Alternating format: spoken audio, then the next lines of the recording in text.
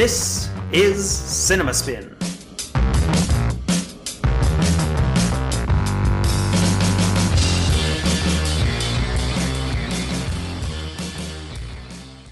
Hello, everybody. I am Matt. I'm Jason. And welcome to a new episode of CinemaSpin. All right. This week we've got one of the big ones of the year. Mm-hmm. As big Of the year? You mean the decade? Well, I mean, in some respects, sure. This is as big as a release gets in the modern era. Mm-hmm. Maybe too big. Maybe. And did it, you'd mentioned kind of an opening that it needed to get to maybe have success. Maybe it didn't quite get there. Yes. Apparently, we should say the movie we're talking about. It's Avatar: The Weight of Water. Right. The Way of Water. The way. I'm sorry. I know what you mean. Don't get me wrong. Yes. You Freudian slip. You feel the weight of the water. So yes, Avatar: The Way of Water. I was telling you about this earlier. I read some conjecture earlier that if this movie cost at the high end of what its budget would be, and that would put it in the 400 million range, and between that and the different frame rates that they use and the length of the movie, right, that this movie might have cost $900 per frame. Per frame. Well, I guess. And that's in a 3-hour movie, yeah. Or a 3-hour, 10-minute movie. So that's even more frames. So you think they and the high frame rate. Yes, right.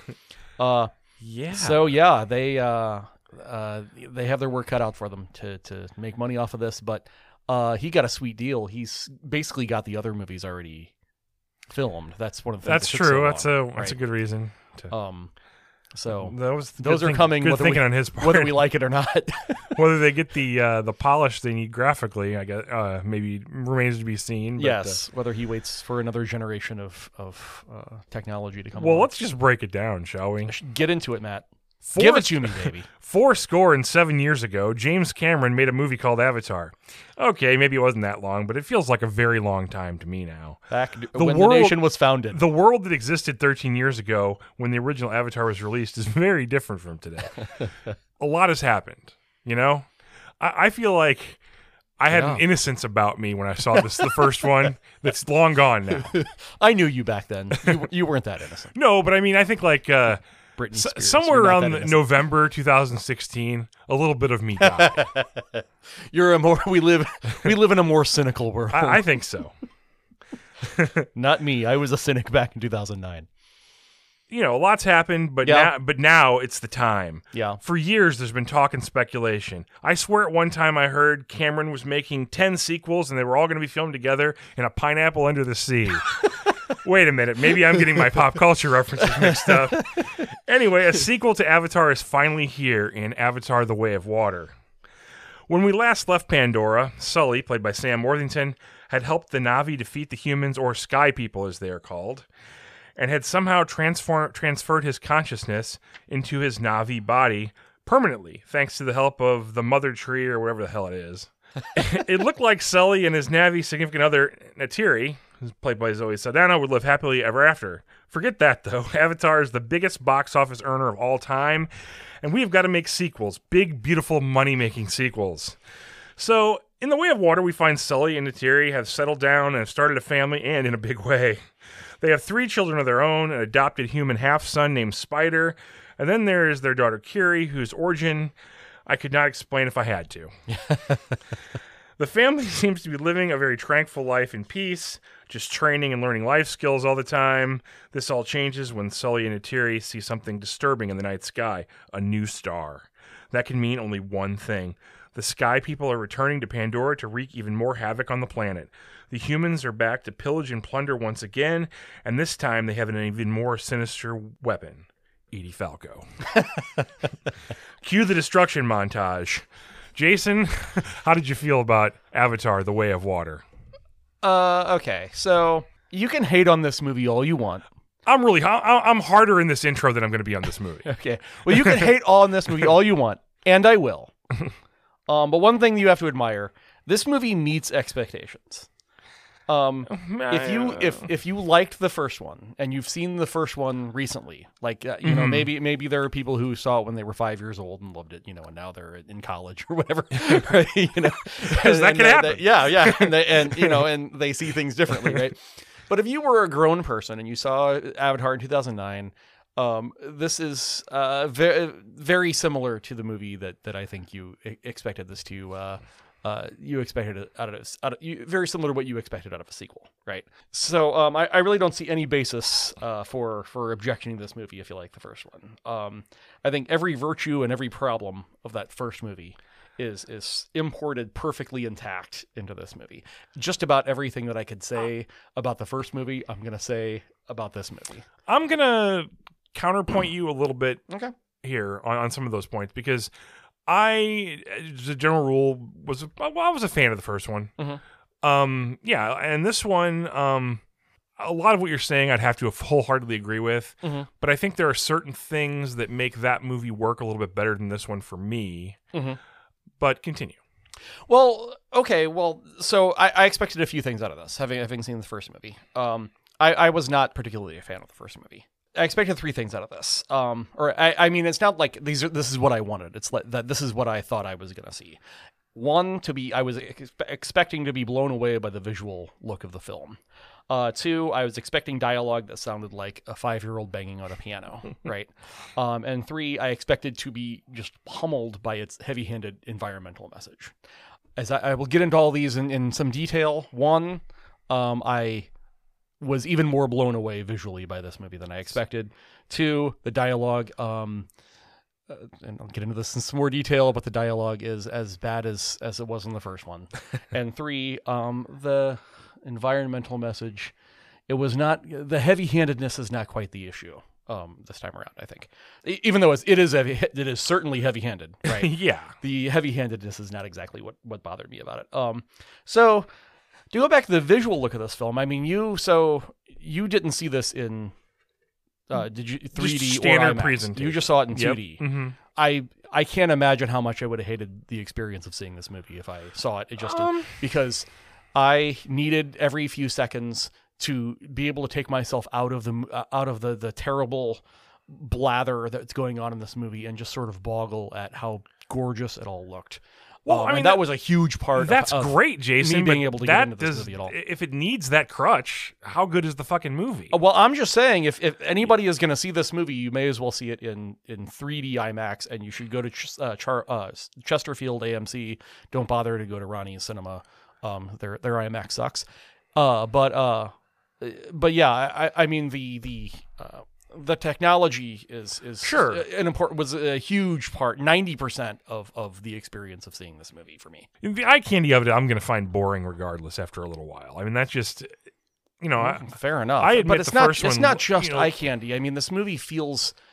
It does. It transports you to another world. It's immersive in a sense that I feel like it's behind me, right? Like sitting there in the theater with because the 3D does reach out of it in a way that other 3D doesn't. In the trailers for this, they had the 2 Marvel movies, the next Ant-Man movie and the next Guardians of the Galaxy movie, and sitting there watching it, I don't see 3D movies because I hate them. I hate the technology, right? Right. And I'm sitting there looking at those, I'm like, God, those look terrible. They look like pop-up books, right? Mm-hmm. They look like and I'm like, oh God, is this going to be that bad? Well, they always did compared to even the original Avatar. Yeah, the original Avatar looked way better than anything I've ever seen in 3D since. Yeah, and then this comes on the screen, and I'm so used to back when I have seen things in 3D IMAX, like there's that logo that comes out. It's like a countdown. It's like 3, 2, 1, and they sort of float there. And how many times have I seen a movie that looks as good as that intro trailer? Right, those you things don't float out. You never see the coolest that, right? things you see are in the little demos before the movie starts. This is the only movie I've ever seen. No, I agree. That has been as good as those floating logos. So yeah, so the technology of it just really blew me away. If all 3D movies looked like this, they would be worth it to me. Now, to my second hope or fear or expectation about this is the dialogue. Dialogue is awful, of course. I mean, it's James Cameron. But the mix of portentous sermonizing and circa 20th century slang. Yeah. Is Phantom Menace bad? Like at There's a one couple point, moments. one of the Navy boy goes, "I got this, bro." It's like, ugh. I guess that idiom to James Cameron is just universal, right? That's never going to go out of style. And if you go to the other side of the friggin' galaxy, right? That's one of those moments. They're going to be though, saying, "I got this, bro." Yeah, that doesn't feel right in that Yeah. moment, especially. I had the same exact thought there. Yeah. Now, so that's the dialogue, but in terms of the other parts of the screenplay, like, they don't even. This movie's been cooking up forever, and I take it this script was probably basically written 10 years ago. Well, I don't know, Jason. There's James Cameron and 4 other people credited with this story. Yeah. Right. Yeah. Although the people there, Rick Jaffa and Amanda Silver, who helped out with that. There's 2. Okay, so probably what happened here is he probably cooked up.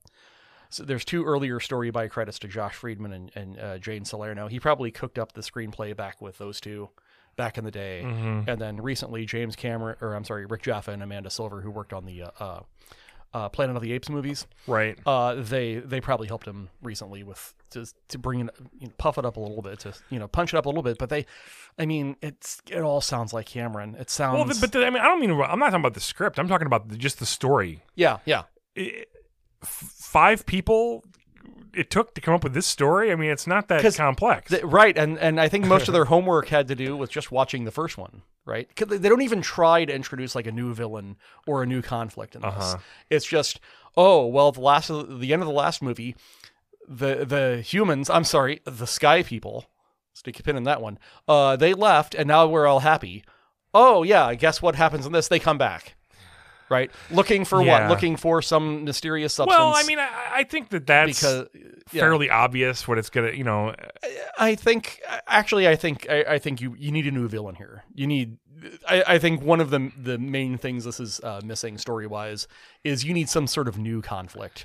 Supposedly, the Stephen Lang is the common villain over the entire franchise. That is, yes. That is what I'm reading. So I guess we're just. At the very least, get a new villain, right? Yeah. Or get a new white person to hate. Get a new human to hate, right? Well, in a short period of time, they got me to hate Edie Falco, and I adore her. So she should have been the villain. That would have been great. That's just her in that role. I don't get. You mentioned something. And the first, my first talking point here is the word overcooked. And, is usually a phrase I only reserve for the later albums of U2. It's when ideas are around so long that when good ideas become no ideas eventually. Yeah. It's just, you could tell that this has just been stewing way too long, and every aspect has been thought about to such an extent that any originality has been taken out of this. Yeah. For me, I prefer the first movie, and it all comes down to, I think that the whole premise of where Neytiri meets Sully, and they sort of she teaches him all the ropes of Pandora, and it's more of a personal connection. I was more into that than I am all these kids that I don't care about. Yeah, I told somebody close to me is the original Avatar hater. Hello, Beth. And I told her when I came home last night, and I'm like, yeah, if you watched Avatar and you thought, this is good, but what it really needs is a bunch of angsty teenagers. And she's like, oh yeah, that's what it needed, right? To me, that's the difference between the two, and why I like the first one more. Now, on the one hand, if just the storyline of learning the ropes is important, that's something they still have imported from the first movie, because they have to, going to this other society, this other tribe, they have to learn the ropes of going. But it's more about the kids learning it than the actual adults. Yes. But my point is, that's another way in which they don't deviate from. No, you're right. From the plan, right? But yeah, the kids. God, the kids. I guess that's a major way that if you didn't like the kids, maybe you could like the first movie and really hate these kids. Well, why are there so many kids? Does there need to be this many? Are we gonna do a spoiler episode? Are we gonna call spoilers? Maybe later. I don't know if we need to. I guess We don't need to, but as it turns out, their numbers are overpopulated. Right? So yeah, and they don't, and especially the boys look alike. Well, yeah, that's also on my list. And it's confusing. There's times I have trouble. I was having trouble telling the boys apart. At a very crucial moment, you have trouble telling which boy Yes. is which. Yes. So I agree with that. I did too, because the one that I thought was the older one turns out was not the older one. Oh, okay. The more, Or the one that I thought was the favored one turns out was not, or something like that. There was definitely something that was throwing me for a the loop. one with the whales is the younger of the two. Okay.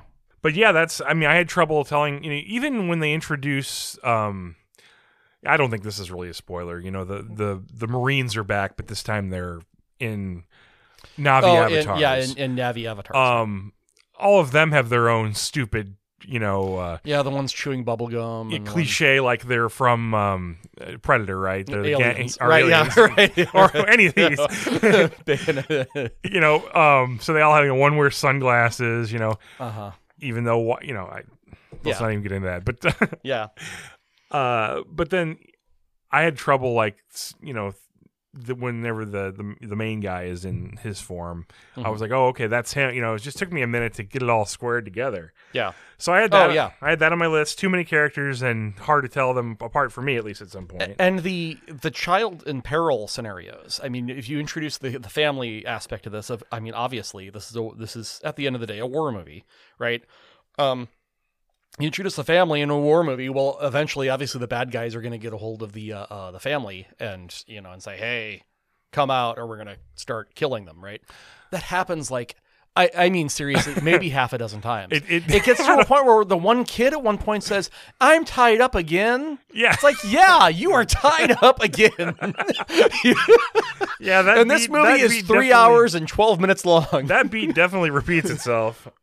Did you find that there was just a weird flow between scenes at times, mostly in the first half of the movie, where it was like, okay, this happened, that scene concludes, but all of a sudden there's a new scene that's totally different people, and it's like, it just didn't feel like one flowed into each other. Mm-hmm. I don't know if I need to dissolve necessarily, Yeah. but it just seemed like it was a very abrupt cut into the next sequence. And I don't know, I noticed that like 4 or 5 times. Yeah, I don't. That didn't stand out to me. But It's like we had to build up we have all these exposition scenes to do, and then we're just gonna machine gun them through this. If you think about it, though, things like reshoots or kind of shooting on the fly or anything like that is going to be a lot more complicated with this. Well, so maybe you lock yourself into a screenplay, and hell or high water, you just shoot, right? From one word to the next. Just the thing you brought up last night, and that I actually saw today about how Edie Falco said she shot this like 4 years ago. Right? Yeah. That's an unbelievably difficult way to make a film. And she thought it had already come out and bombed because she hadn't heard anything about it. That's been sitting around getting edited, right? All right, I got one question for you. Mm-hmm. Okay. The human avatars, the avatars of the humans have 4 fingers. Mm-hmm.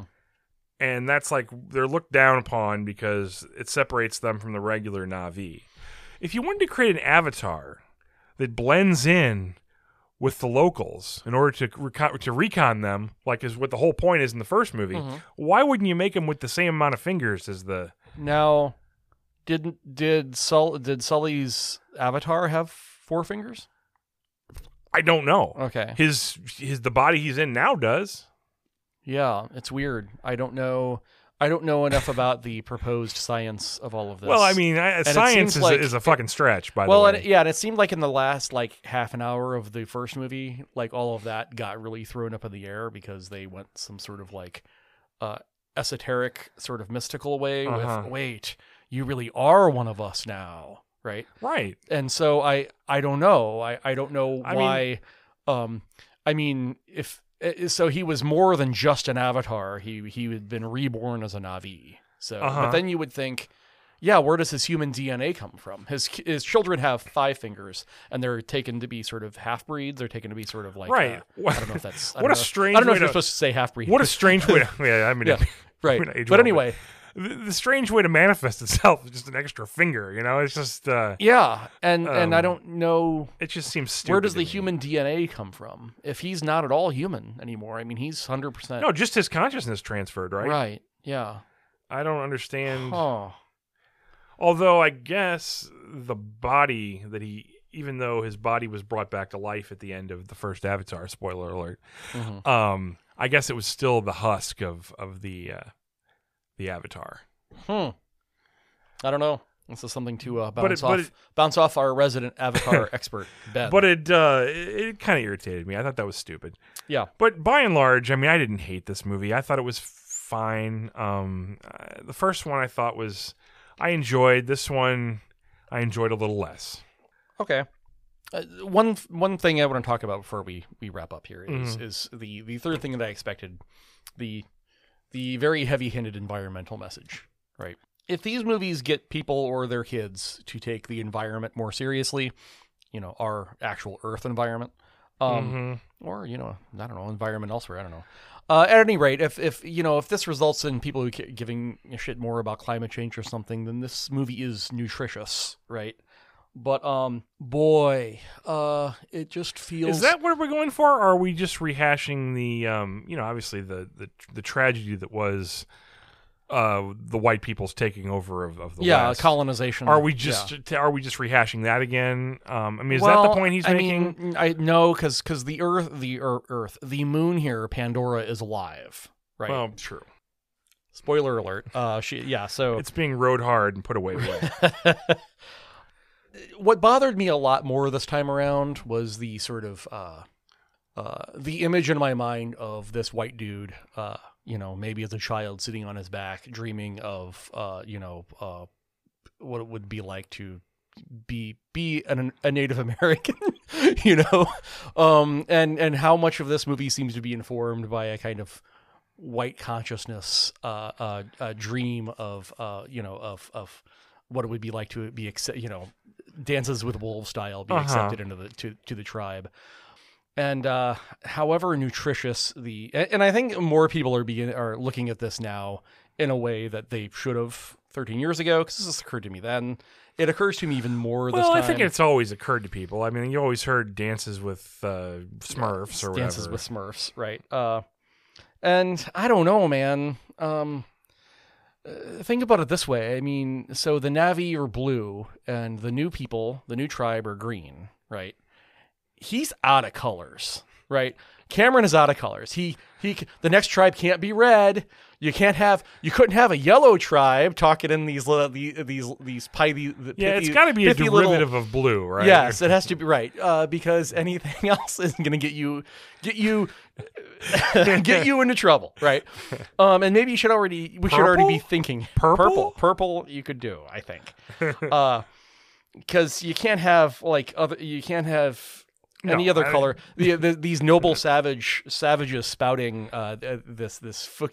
this cookie cutter, and to the point where they rather fortune cookie sort of wisdom. They give sort of a tribal type yell. I mean, that's very what we I mean, maybe that's a stereotype too, but it's been given to Native Americans. These right, and it's war cries and whatnot.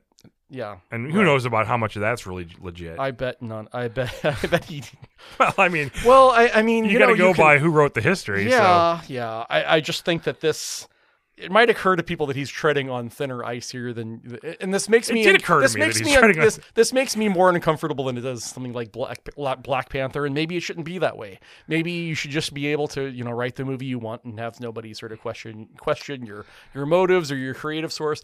But then again, we go into it with sort of the stamp of approval. On Black Panther, that this is a movie that's been sort of vetted and researched, and these tribes are meant to sort of represent specific sort of African peoples and so on. And this is all from the fevered mind of James Cameron. And I mean, every time they say sky people, it's just can we just call them humans? I think the argument that a person should be able to write whatever they want. Yeah. is a valid one, but when you've gone so far to one side here, I think that it feels strange. Yeah. Sky people is stupid.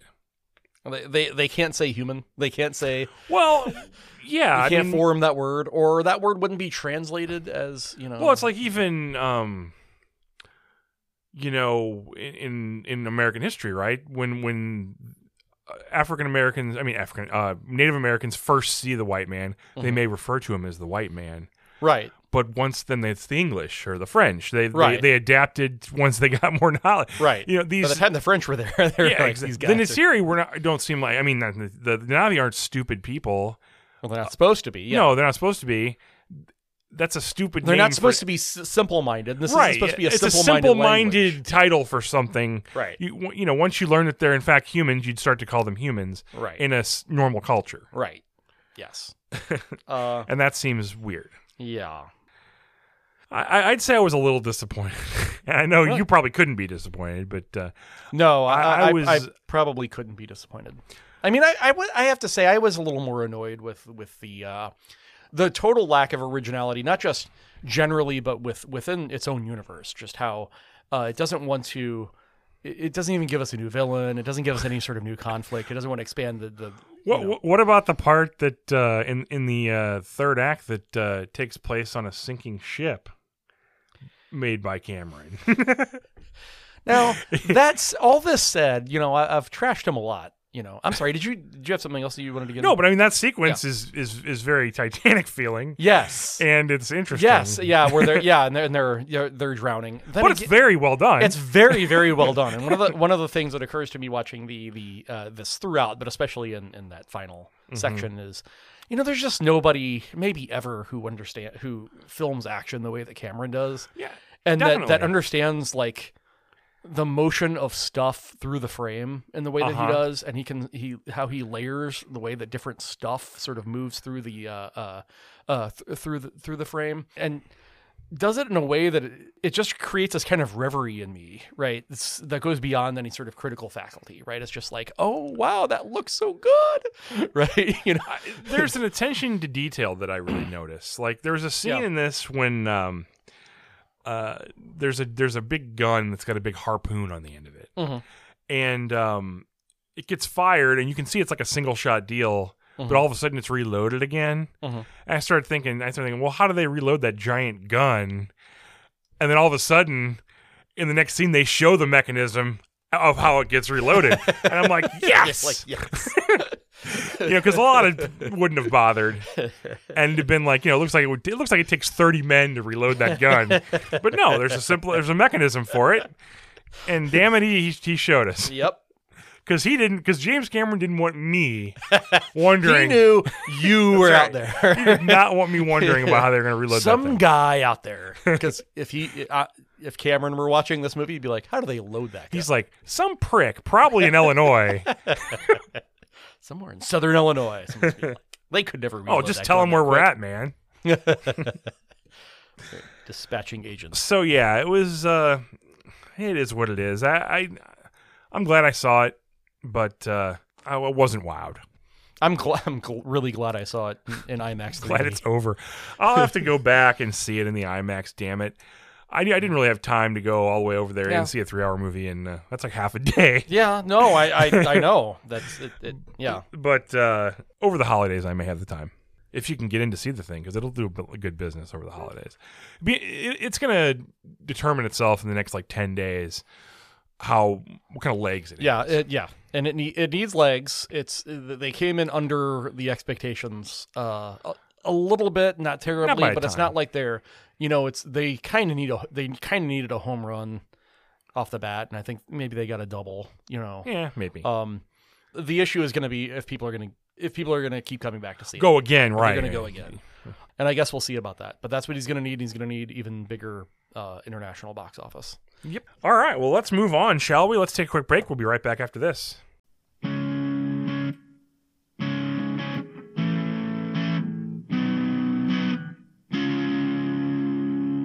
You're listening to Cinema Spin.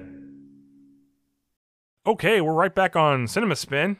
We had a random movie this week, and here to tell us about it is Jason. Okay, so our random movie this week is Backdraft from 1991, I believe. 91. Okay, so Backdraft tells the story of two Chicago firefighters, Stephen, played by Kurt Russell, and Brian, played by a Baldwin. I'm pretty sure it's William. So Stephen and Baldwin, and it tells their story of their long-standing sibling rivalry that boils over into their professional lives. Years ago, their father was killed while on assignment, and since then, the older Stephen has carried on the family honor in his profession, and the younger Brian has bounced around to different jobs and now wants to be a firefighter again. He has a lot to prove to himself and to his brother, and he'll get a chance to prove it thanks to a series of arsons that are spreading around the city. That's right, like wildfire, and might be connected to the shady alderman who is running for mayor. And I say that only because he's played by J.T. Walsh, and so you figure he will be important at some point. Ron Howard directed. Hans Zimmer does the score. There will be not a single moment in this movie where you will not know exactly what you're supposed to be feeling. Subtlety of a fire truck. So what did you think, Matt? I learned something this week, and it's that I am incapable of looking at this movie with any kind of objectivity whatsoever. So you come to this with previous This is feelings the about this most familiar movie I've been with than any movie we've done on the podcast. movie. Oh, okay. I've forgotten how how close to this movie I actually am. Okay. I'm not even sure if it's good or bad. It's not very good. I know that for me, it's sort of, I'll put it in a guilty pleasure category. I can see that. I do like, I've always had a lifelong affinity for fire apparatus. Okay. So, hits me there. I've had personal connection with actually one of the firehouses that was used in the filming of this. Yeah. Really? The firehouse in the movie that De Niro works out of is the Chinatown station. And one time I was in Chicago at knowing that fact, went specifically to check it out. And when I was there, my son was little, and he was kind of into fire trucks, and the door was open, and we kind of walked up to look in, to see what it was like in modern day. And there was a fireman there, and he was the nicest person. He came in and showed my son all around. Wow. And it was a very cool experience. Yeah. Which makes it hard for me to hate this movie. But is there a lot of stuff in this movie that's really stupid? Absolutely.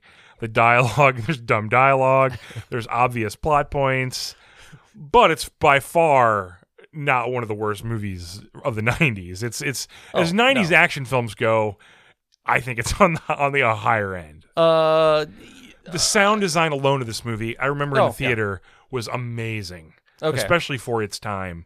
They tried to give the fire, as dumb as it may sound, a life of its own, but in a sound aspect, it really worked. Like the sound, the air whooshing around, are this like the idea of the backdraft and the air getting kind of sucked out before the explosion. I remember that being really amazing in an auditorium with the surround sound and all that. So, and it was noted at the time that it came out. I did not see this for some reason. This came out when I was working in a movie theater, my first job back in high school. And it played at the movie theater where I was working, and I would see all of the movies even if I wasn't interested. But for some reason, I didn't see much of any of this. Well, maybe just walking around kicking kids out and stuff. Yeah, I that was you too thought busy you saw throwing people enough. out. I think I was just not interested. And then on top of all the points I've already mentioned, the Bruce Hornsby of it all. I'm a fan of his. So this movie, you're a Bruce Hornsby. I fan? am. What? I always liked him sure. since the first record. Okay. There is a whole scene, as they tended to do back then. There would be like a moment where you just break into a song. Yeah, it's just do it like a little. And in this case, at first I was like, "Is that Mark Cohn?" to Beth, and she's like, "No." So that's there was an Oscar bait thing, I think, at the time they did. Yeah. This movie at the time got a lot of attention for the CGI too, right? It was an early CGI movie that was CGI heavy, and a lot of the fire is kind of CGI. Yeah. That said, there is also a lot of practical fire here too. And boy, you can tell. Yeah, you can tell. So, and maybe we're just, we're spoiled. Well, I mean, I think by a lot of accounts, early CGI does not hold up very well. Yeah.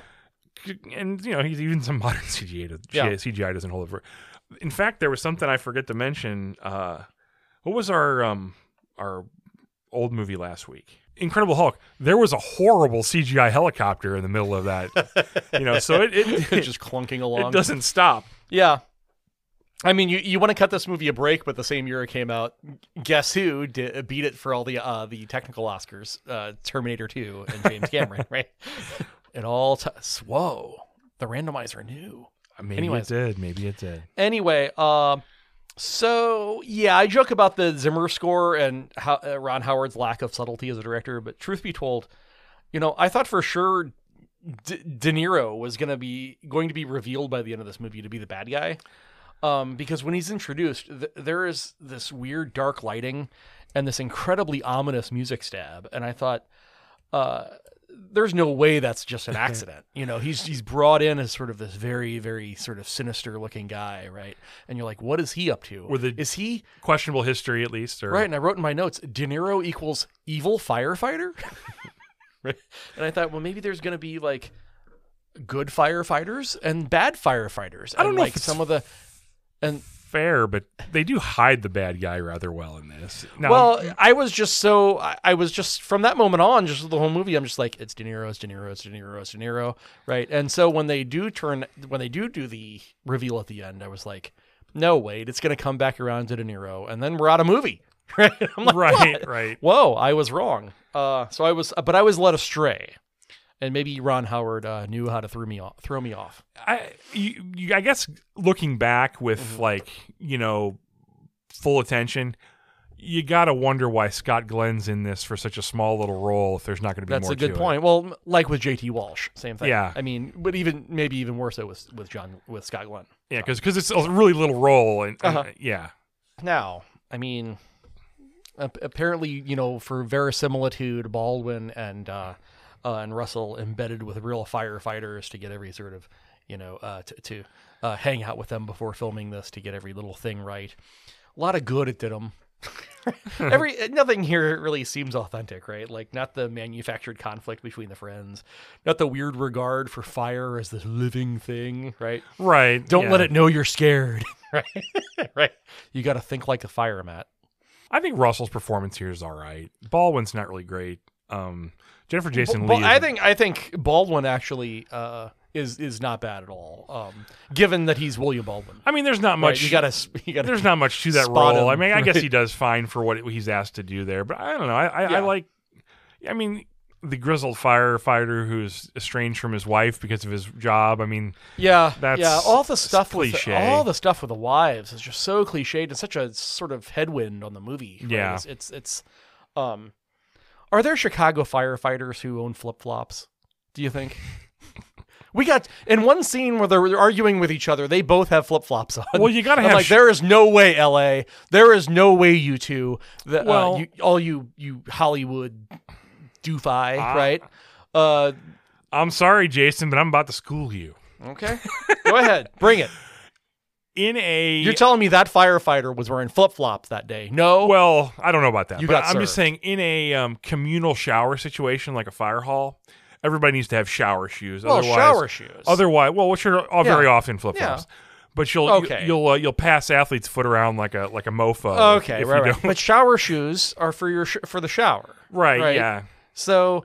I'm talking about like in their day-to-day lives. People dip their toes into flip-flops. There's 6 weeks a year in Chicago where you could wear flip-flops. Well, that I can't argue.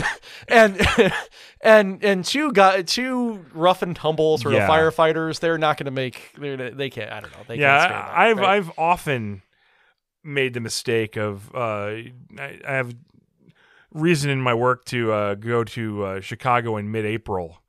And I've many times made the mistake, well, it'd be pretty nice up there. Not freaking winter. No. It's Chicago. Nobody gets a lot of help here from the screenplay. The screenplay is written by somebody named Gregory Wyden. Actually, I looked that up. He wrote the Highlander movies.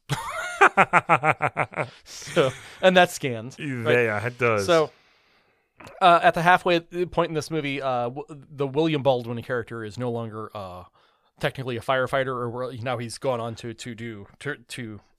work with the fire inspector, De Niro, right, to find this arsonist, right?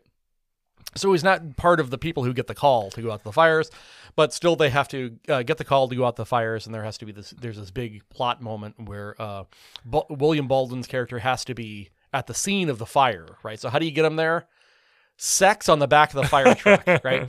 He takes his girlfriend, she flirts with him, puts on his fire hat, they go up and they're having sex on the back of the fire truck. Guess what? A call comes in, ding-a-ling-a-ling, right? So to speak. Yeah, so that's the kind of crack screenplay writing. A room of writers toiled over how to get the Baldwin boy to the fire. I don't think so. I think Gregory Wyden was just in his apartment, just like said sex on the fire truck. Sex on the back of the fire truck. That's why they pay me the big bucks. Yeah, I can see why somebody having seen this at a younger point in their life might have a lot of affection for this movie. It's kind of silly. The circumstances I saw it under were pretty fun too. So yeah. So we get we had creepy Donald Sutherland already once in this podcast with Kelly's Heroes. This right? is sinister. This creepy. is super creepy Donald Sutherland. But right? man, is he having fun? You can tell he's having a blast. And this is so he is this serial arsonist who's in prison, and they have to talk to him to get information out of him that he may or may not have. Sound familiar? Sound like a ripoff of Silence of the Lambs? Well, this movie actually came out like exactly the same time as Silence. First, he's trying to go there to sabotage because he looks like he's going to get out on parole. Well, sure, yeah. And he's exposing him for who he really. Yeah, they eventually they need have him. It sets up later on when they do actually need him. Right. So yeah, but this movie actually came out the same time as Silence. Probably the first movie I ever saw Donald Sutherland in. So his turn in this sort of interested me because I mean it's very obvious he's good at what he does. It's just. It's kind of hysterical how hard he's trying. Yeah, and he looks like no other human being, and I guess we could say that about all of us. But like, he doesn't even look remotely like he could not. He could be a different species, right? Because he is, especially when he gets his weirdo eyes going, right? Well, even Kiefer, his son, is very unusual. Yeah, unusual looking, right?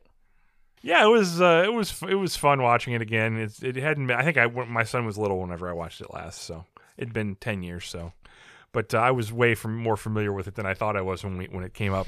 Yeah, I was even less familiar. I thought for sure at some point my job would have seen some of this, but I've seen almost none of this was familiar. So nice. Okay, well let's get to the housekeeping part of our podcast. As far as a new movie next week, we're not quite sure. We're kind of narrowing it down between 3. And I know last time we were in this boat, we just skipped the whole thing. We're probably not going to do that this time. Yeah, probably not. But more importantly, this is episode 99 we're recording now. Next episode will be 100. 100. Episode 100. Wow, that's a milestone. Do you know that less than 10% of all podcasts make it to episode 100? Woohoo. So wow, that is quite an accomplishment. Yeah, all those haters, all the out naysayers, there. Right? We made it this far. How much further will we make? I don't know. Hopefully, we'll actually make the 100. But I am excited about it, and we're going to do something a little special. We decided to rank our top 5 and bottom 5. We have never done a top 10 list. No, we've never done a top whatever list. Not on this show. We haven't. Yeah, right. A top 5, bottom 5 of the 100 movie, or well, it'll be 200 movies that have been on the podcast. Mm-hmm. So we're not going to count anything we've done as a special. Mm-hmm. So it's just the 100 regular episodes. Okay. We have to choose from. Right. Top 5, bottom 5. It can be a mixture of new and old movies, whatever you feel like doing. Okay. No rules other than that. Okay, so top 5 newer movies and top 5 retro movies? No, well, I mean, let's just do a top 5 of everything, a bottom 5 of everything. Okay. That's where I'm leaning. Okay. Easy peasy. Okay, easy peasy. I don't want it to turn into an hour-long segment or whatever. Yeah. And then we're going to pair that up with a random movie that we're going to pick right now.